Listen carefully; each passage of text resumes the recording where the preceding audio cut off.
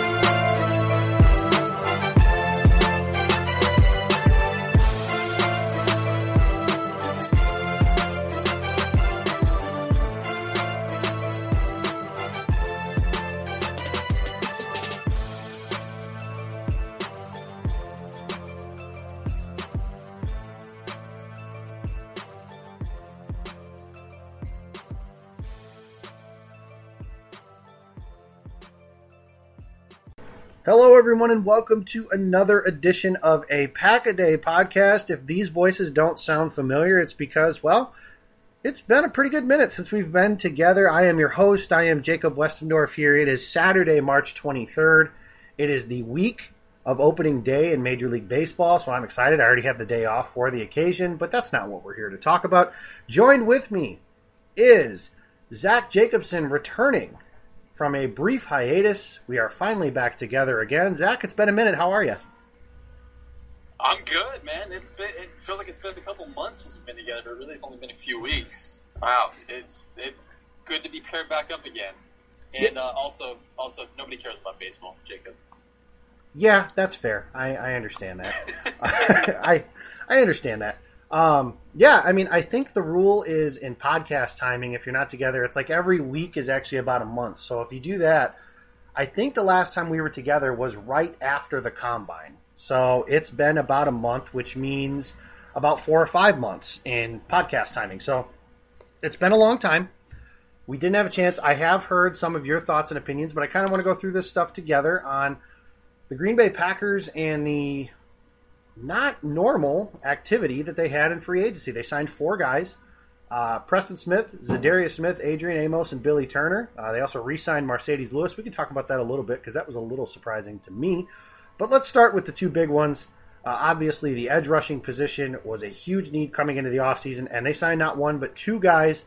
Zach, go through that day with me a little bit because here's kind of the timeline of how it went. Was Zadarius Smith, it was announced he agreed to terms with Green Bay at about 8 o'clock Central Time. And then about a half hour later, they signed Adrian Amos. And then I always say I went dark for a little bit. I wasn't checking my phone at work for a little while. And then I came back about an hour later and found out they had signed Preston Smith also, and I was floored.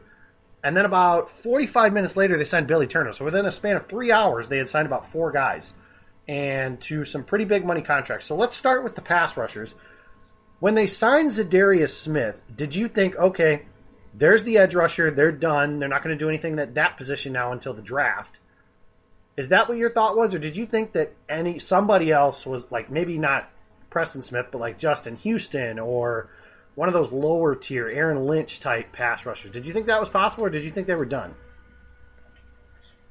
Going into free agency, I was almost like absolutely positive that Justin Houston was going to end up being a Green Bay Packer. Like, that just seemed like the perfect prototypical veteran Packer signing, very similar like when they grabbed Julius Peppers, but obviously on not that caliber. But I'm on the West Coast time over here, so I woke up like right around 6 in the morning for work, and they had already signed Zadarius Smith, they had already signed Adrian Amos, and I'm like still trying to get my freaking wits about me and like process this. And the Zadarius Smith signing, I had my proper state of knowledge about him, who he was, and I had a feeling, they had to probably pay top dollar to land him. And lo and behold, they did. He agreed to his deal, I guess, right around midnight the night before, which on the opening day of free agency, which I read. So that was kind of interesting enough, and then it was announced the following morning. But yeah, I didn't think they would really double dip there because we've gone through the entire off season speculating on who that pick is going to be at 12th overall when the Packers are on the clock in April. We have all been thinking it's either going to be Brian Burns, and for a brief period of time we thought it would be Ja'Kai Polite, even though he's falling faster than I could even say. But yeah, we to land Zadarius Smith and Preston Smith, those two guys, that just gives the Packers two immediate day one starters that, Preston obviously in one specific spot, but Zadarius can move. He can be moved in multiple spots, and the Packers can send him in. Mike Pettin can get creative with him. And I think that was one of the most intriguing things about this that signing. Yeah, the Packers paid a lot of money for those guys, but, you got to pay top dollar, especially when they're in a bidding war with the Jets, the Colts, for both of those guys. Yeah, and those guys had $1 billion in cap space. So when I heard that, I was even more surprised that Green Bay had won a bidding war, just not because of the narrative on Packers Twitter seems to be that Green Bay never wins a bidding war.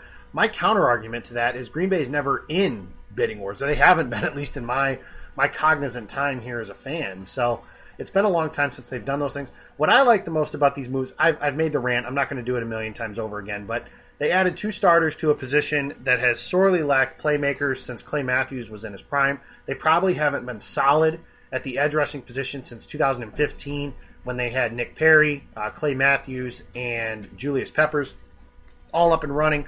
And that's something even then. Peppers was aging. He was still very good, but he was aging. Nick Perry's a good player. He was never really a great player. And Clay Matthews wasn't quite the Texas Tornado that he was early in his career.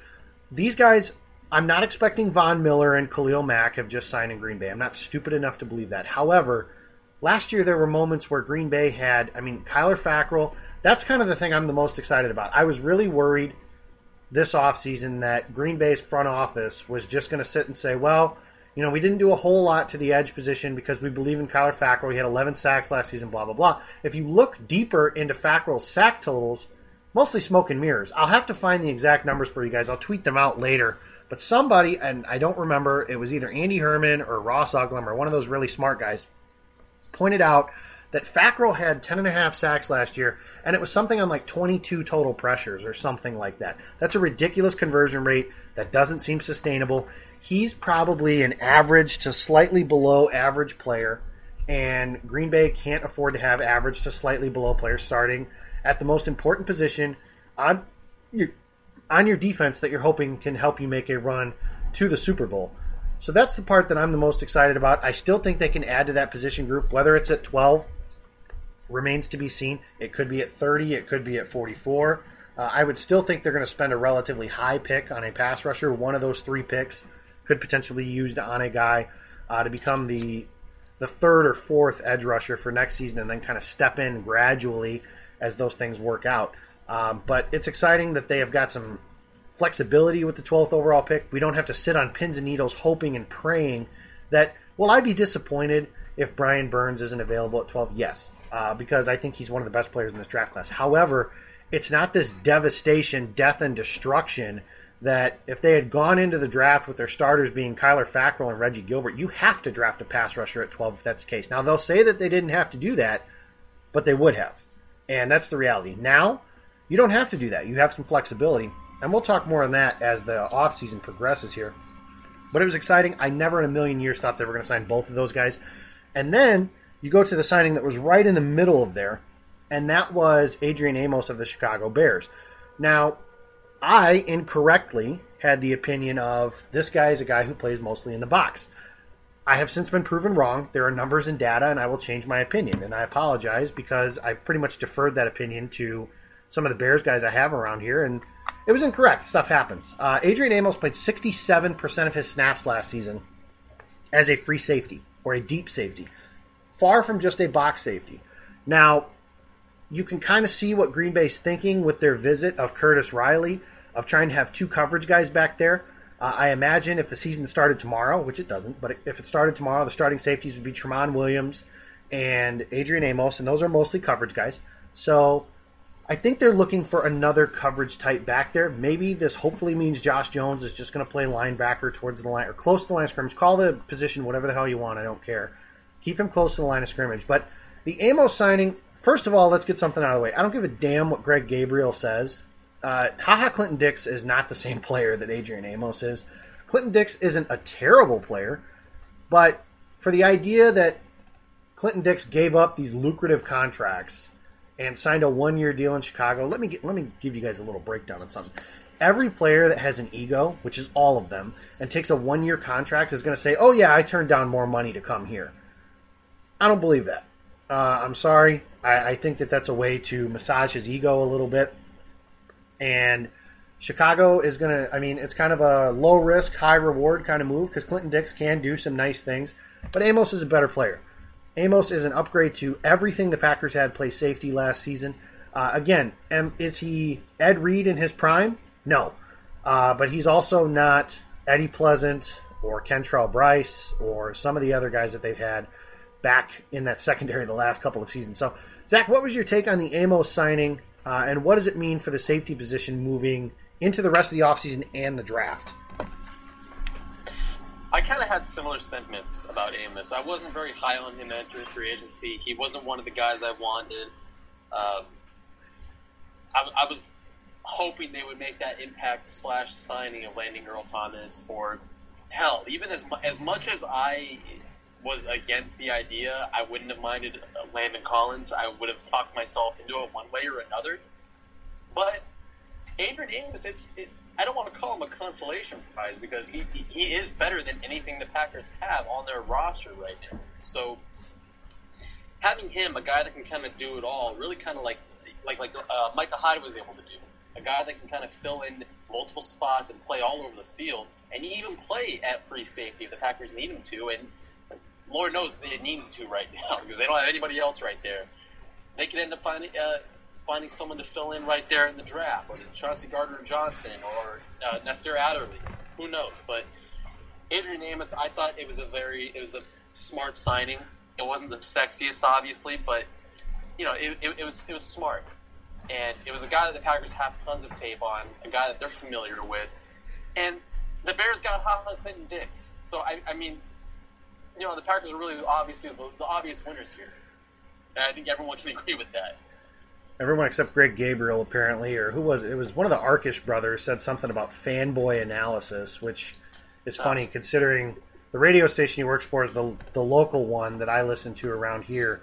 And there's an anchor who is on the mid-afternoon show that strictly refers to the quarterback in Chicago by his first name only. If that's not quote-unquote fanboying, and I'm not quite sure what that word means, but I'm not sure what is if that's not the case. But that was funny to me. Yeah, that was funny to me. But the Amos signing, I think, matters. Like you said, they have a lot of options now at the safety spot. They could kick the can down the road and let Tramon Williams play that spot for one more year. I imagine at some point Ibrahim Campbell, once he can pass a physical, will be in for about the vet minimum. Or Nasir Adderley, somebody who I didn't like at the beginning but is starting to grow on me a little bit. I still don't really love the idea of a safety in the first round. If they can get him at pick 44, I think that's about the sweet spot of where I would like him. But he is starting to grow on me a little bit. And let's be honest, guys. If he's Herb Adderley's relative, I don't remember exactly how they're related, but that's got to matter to some point, right? Maybe not, but who knows. The other signing was Billy Turner, offensive line depth. They paid him $7 million. Brian Gutekunst said we're a long ways away from determining starters, but I really don't think you paid a guy $7 million to put him on the bench. And you're not going to pay Brian Bulaga $8 million this year to have him sit on the bench. So it appears as of right now, the starting offensive line is going to be David Bakhtiari, Lane Taylor, Corey Linsley, Billy Turner, and Brian Bulaga. That leads to an interesting discussion because as soon as these signings were made, somebody said, the Packers have draft flexibility. Can they take an offensive lineman at 12 overall? Here's the problem I have with that. In my opinion, if you're taking an offensive lineman in the top 15, I believe you should be hoping that he plays left tackle for you in the future. Left tackle is a more important position than right tackle. Not by a lot, but by enough, especially when you have a right-handed quarterback. And you're also, all things considered, hoping, if you draft, let's just say it's Jonah Williams. If you draft Jonah Williams at 12, you are hoping in his first season that he does not play. I have a really hard time picking somebody in the top 15 and hoping, nope, he's not playing, and if all of our starters stay healthy, now that's unlikely, But I got a hard time picking somebody that you hope doesn't play. That's not to say that I don't want the offensive line position addressed, and maybe early. Maybe that means pick 30. Maybe that means pick 44. Maybe it means 75. But I know they have some depth issues on the offensive line, but I don't think I could get behind an offensive lineman pick at 12. I would understand it, but if you asked me, if somebody else was on the board, I would probably prefer that person. Zach, what's your take on taking a lineman that early with this signing of Billy Turner, and is he going to be the starting right guard? Well, no, I wouldn't shoot that early for one. Especially, the Packers. A lot of people forget they still have Ted Thompson on the staff as a staff, as a senior advisor. They have Milt Hendrickson from the Baltimore Ravens, who has drafted offensive linemen in the past, very good offensive linemen, and I'm personally perfectly comfortable with kind of kicking the can on one of those mid-round guys, because if there are mid-round guys available that fit the Packers' zone blocking scheme that Matt LaFleur is trying to implement, Ted Thompson, Milt Hendrickson, LaFleur, Gutekunst, all those guys, they will find them there. There's no doubt about that. You got to trust these guys. And just shooting that high for an offensive lineman in a class like this, it's loaded at positions of significant need. There's safeties on the board, there are edge on the board, there's tight ends, there's wide receivers that could benefit. I just don't think an offensive lineman would be the proper pick at 12. It's the highest draft position the Packers have had in years, and I don't think you I don't want to say blow it, because protecting Aaron Rodgers obviously is the first and foremost priority. But the Packers, they did bring in Billy Turner. It brought in a guy who, he spent 2017 with a broken hand. He got injured reserve, but he started played in all 16 games of the Broncos last season. They, like you said, they signed that big deal. They expect him to start at right guard. So that answers that question. They're obviously hoping for a bounce back year from Lane Taylor. Sorry.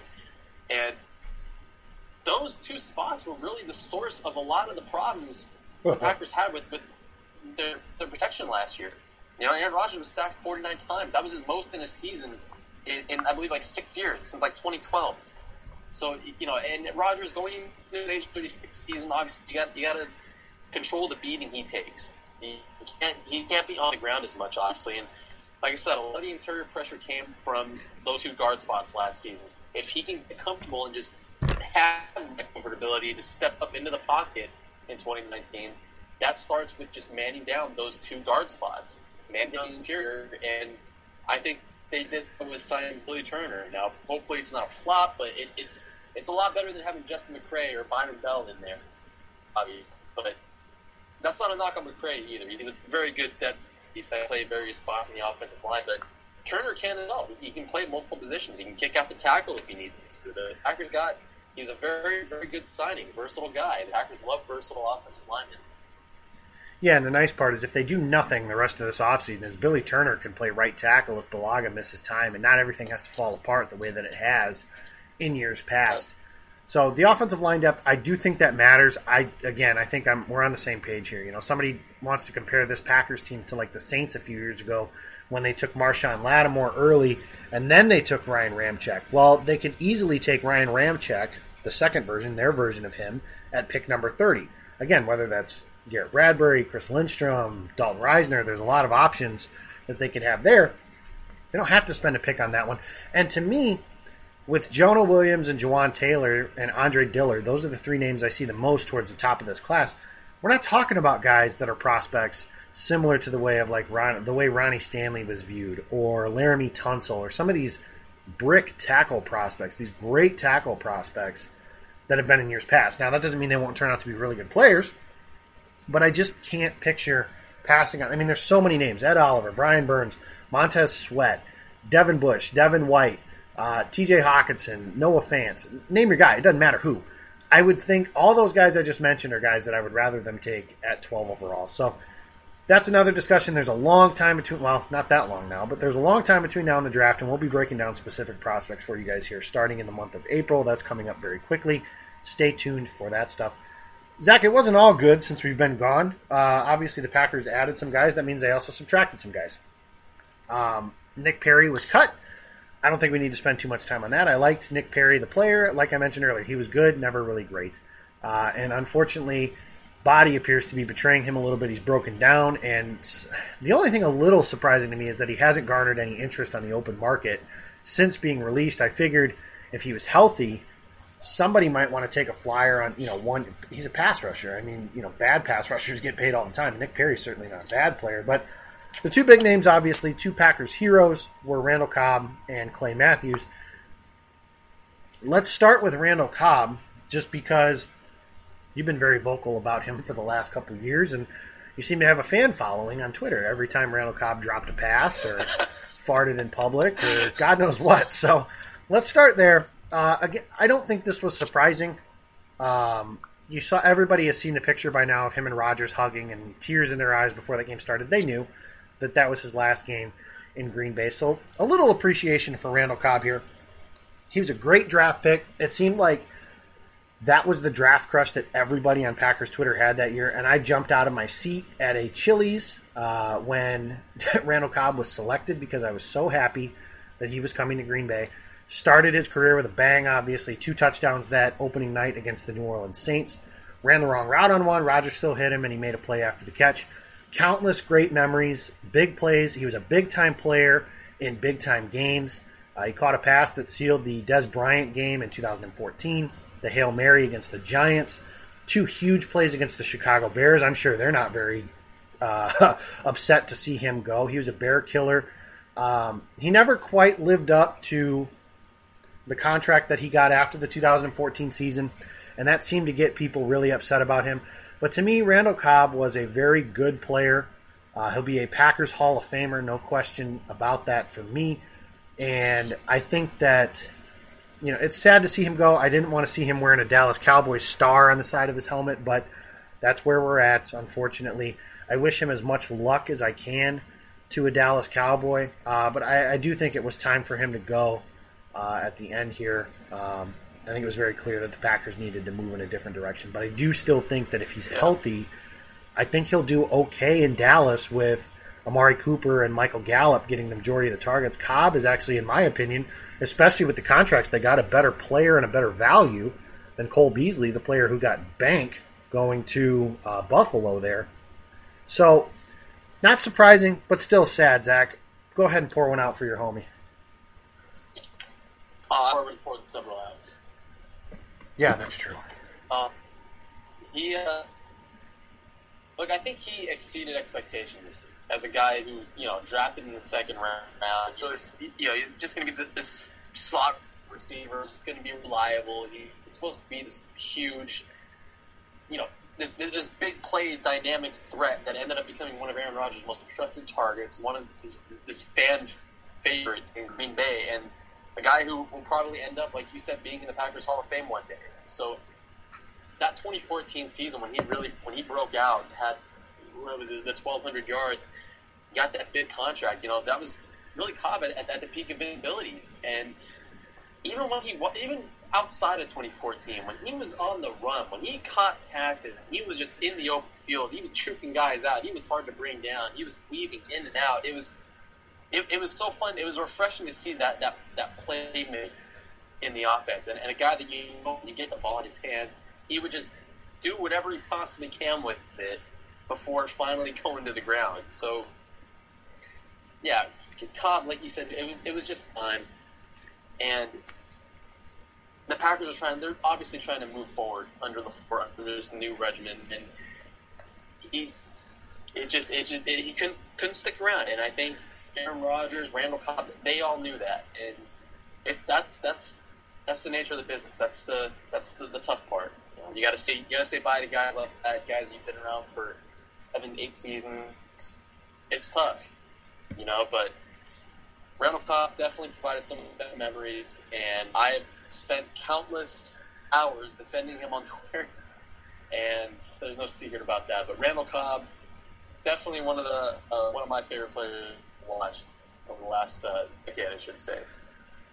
Definitely, and I actually sold him short. I said the Hail Mary catch against the Giants. I just remembered he actually had 3 touchdowns in that game, and really...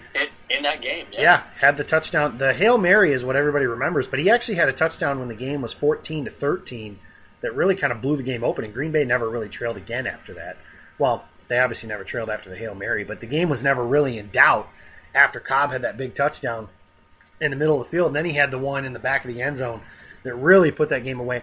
Cobb was a big game player. He made big plays in big games. It was very rare that the Packers were in a playoff game, and you went like, damn, where's Randall Cobb? Like, he hasn't done anything today. Very rare that happened. He was a big-time player, and I wish him, as like I mentioned earlier, as much luck as I can wish to a now Dallas Cowboy in his next step of his career. So I hope he does. And he was total class, too. Yeah, absolutely. Just defined it. Yeah, every account has always said Cobb was a great guy. He did some great things in the community. I've met Randall Cobb a couple times. He was always really cool. Consummate professional. And it's sad to see guys like that go. The other guy that left, obviously, was Clay Matthews. He's been the face of this defense. Really, honestly, he was kind of the co-face of the defense when Charles Woodson was around. And as soon as Woodson left, everybody knew, like, you see Green Bay defense, and it was Clay Matthews. Something about him that I always knew that made him a great player was how different that defense was when he wasn't on the field. For example, in 2010, when Matthews was healthy and playing, the defense was one of the best in football.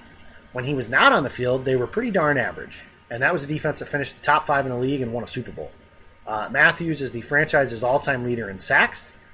He played injured. He played with various ailments throughout his career. He switched positions. He wasn't always the happiest about having to play on the inside, but he did do it.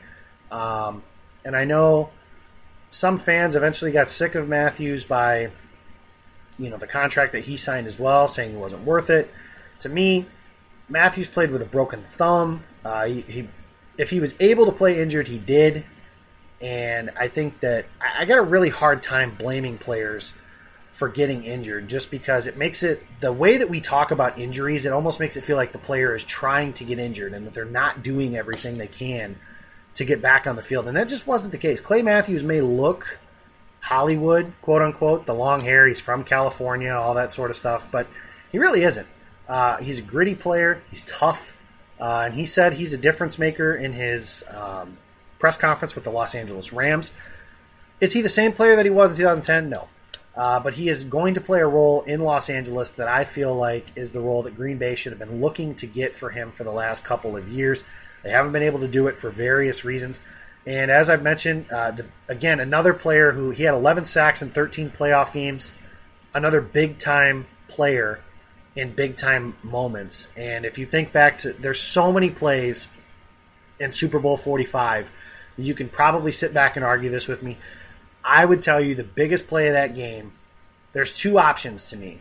One is the Aaron Rodgers throw to Greg Jennings on 3rd and 10 on the final drive that they had. And the other one, obviously, is they're winning 21-17. Kevin Green tells them it's time, and Clay Matthews forces a fumble on the very next play. Pittsburgh was going in to take the lead at that point. They fumbled on the first play of the fourth quarter. And I'll be honest with you guys, as I'm sitting here, as Matthews makes that play, before that play started, I had some severe doubts in my head that Green Bay was going to win. As soon as he forced that fumble, I mean, naturally some doubt crept into my head from time to time, but it was never as serious as it was at that point. Clay Matthews, first ballot Packers Hall of Famer, one of the greatest defensive players. Maybe in my lifetime, I caught the very tail end of Reggie White. Probably the best defensive player I've ever seen play in his prime other than Charles Woodson. Great Packer. Again, a lot of really good things have been said about him as well as far as the person that he's been since he's been in Green Bay as well. LA got a really good one. I'll be rooting for him while he's out there. But again, another one of those things that probably was time to go. I don't think the Packers could justify paying him. He got $8.5 million a year from the Rams. I don't think Green Bay could justify paying him that. So it was probably time for him to go as well. I wish he could have come back. I would have probably drawn the line in the sand at about $5 million. So it's quite possible, or it looks exactly that way, that he couldn't come back under that price. So, Zach, what are your thoughts on Clay exiting, and what do you expect from him as he goes out to LA? Out of the veterans that were leaving the Packers, I thought that Clay had the best chance of being back. I thought they would find a way to negotiate some kind of team-friendly to kind of keep him around, let him play out the final years of his career as a Packer, or a year, depending on what it was. But yeah, and I feel like bringing him back would have probably meant like a full-time move to middle linebacker, which probably would have meant the best thing for the defense as a whole. But he obviously didn't have the same strength, same speed, the power to win one-on-one battles on the edge anymore. So it was time. It was time to cut the ties. Obviously, you can't bring a guy like that back when you're trying to progress forward at defense. You can't hang on to old faces. So Matthews, obviously, as great of a player as he was, and I share your sentiment as well. Probably the best player that I've seen defensively in my time, personally. But obviously Charles Woodson's up there as well. But Clay Matthews, man, he provided some of the best. Even when he wasn't sacking the quarterback, he was there in the guy's face. He was disrupting plays. He was the Claymaker, and he was like that nickname was rightfully given to him because he was always making plays, he was always disrupting, and that's why he's one of the Packers' sack leaders. But I think with the Rams, they're getting for $8.5 million. You would think they're getting a guy who's going to be playing like a full-time role. Yes, but I think he's going to be kind of like one of those rotational veteran kind of guys. I mean, they love Green Bay scraps for some reason. They went after Sam Shields last year, and now they're going after Clay Matthews, and they might have gone after some other Green Bay ex-Packer. I can't remember, but yeah, I see Clay Matthews kind of filling in that veteran kind of rotational role player kind of guy. He just steps in probably third down situations, or maybe he does fill in a linebacker role. It shifts to the middle in certain situations, but I don't see him filling in there as a starter by any means. No, and that seems to be the best role for him at this point. Again, he can. Yeah. I mean, I'm sure he can play those 2 more years and be pretty good at it for the next 2 years. Whether or not that's the end of the line 2 years from now, we'll see. Obviously, but yeah, it's for nostalgia purposes. That was a tough day there on. I think it was Wednesday night that everything hit that Clay and Cobb were gone. So the right moves Tuesday. There you go. Okay, yeah. So the right move for those purposes, but from a nostalgia purpose, yeah, it was tough to watch that happen.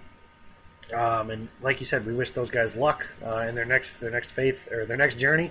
I hope that they come back to Green Bay next year for a playoff game or something like that. That would be kind of cool to see that happen. But yeah, there you go. That would mean Green Bay has home field advantage and throughout the playoffs, which would be awesome too. That's going to end this version of Pack-A-Day. We thank you guys for listening into this show. You can follow it on Twitter. It's at Pack-A-Day Podcast. You can follow me. I'm at Jacob Westendorf. You can follow Zach at Zach A. Jacobson. Zach A. Jacobson. Thank you guys for listening to the show. The Cheesehead TV Draft Guide is out, available. Pre-order it here. The time for pre-ordering is coming to an end. You can get it for $7, and it'll be one of the best things you read all year. A lot of really good, smart people breaking down this year's draft class. We're about 4 weeks away from the NFL draft. The Packers will pick 12th and 30th, or maybe they'll pick somewhere else. We don't know. That'll be the fun part of this year's draft. We also want to tell you about Friday, day 2 of the NFL draft. Cheesehead TV will be hosting a draft hangout, just like we did last year during day 2 of the NFL draft. I will be there. Zach, I think you said you were coming too, aren't you? Oh, yeah, I'll be there. Okay, so Zach will be there. You'll see us and a lot of other faces to go through with Cheesehead TV and all the great people that do draft breakdowns. It'll be day 2 of the NFL draft. Remains to be seen what's going on for day 1 just yet, but I do know that'll be happening for day 2. Thank you guys for listening into the show, and as always, go Pack Go.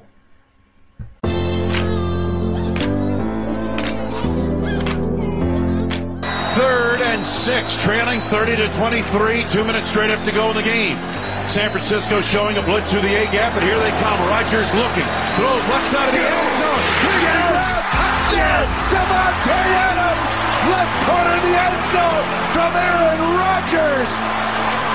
16-yard touchdown pass. The Packers an extra point away from getting this game tied. Beathard on 3rd down and 3 in the shotgun. Football to the 46 at Green Bay. Packers showing a blitz, and here they come. Beathard looking, hit as he throws it deep down the right sideline. And intercepted on the play. Spectacular interception by Kevin King at the 9-yard line of Green Bay.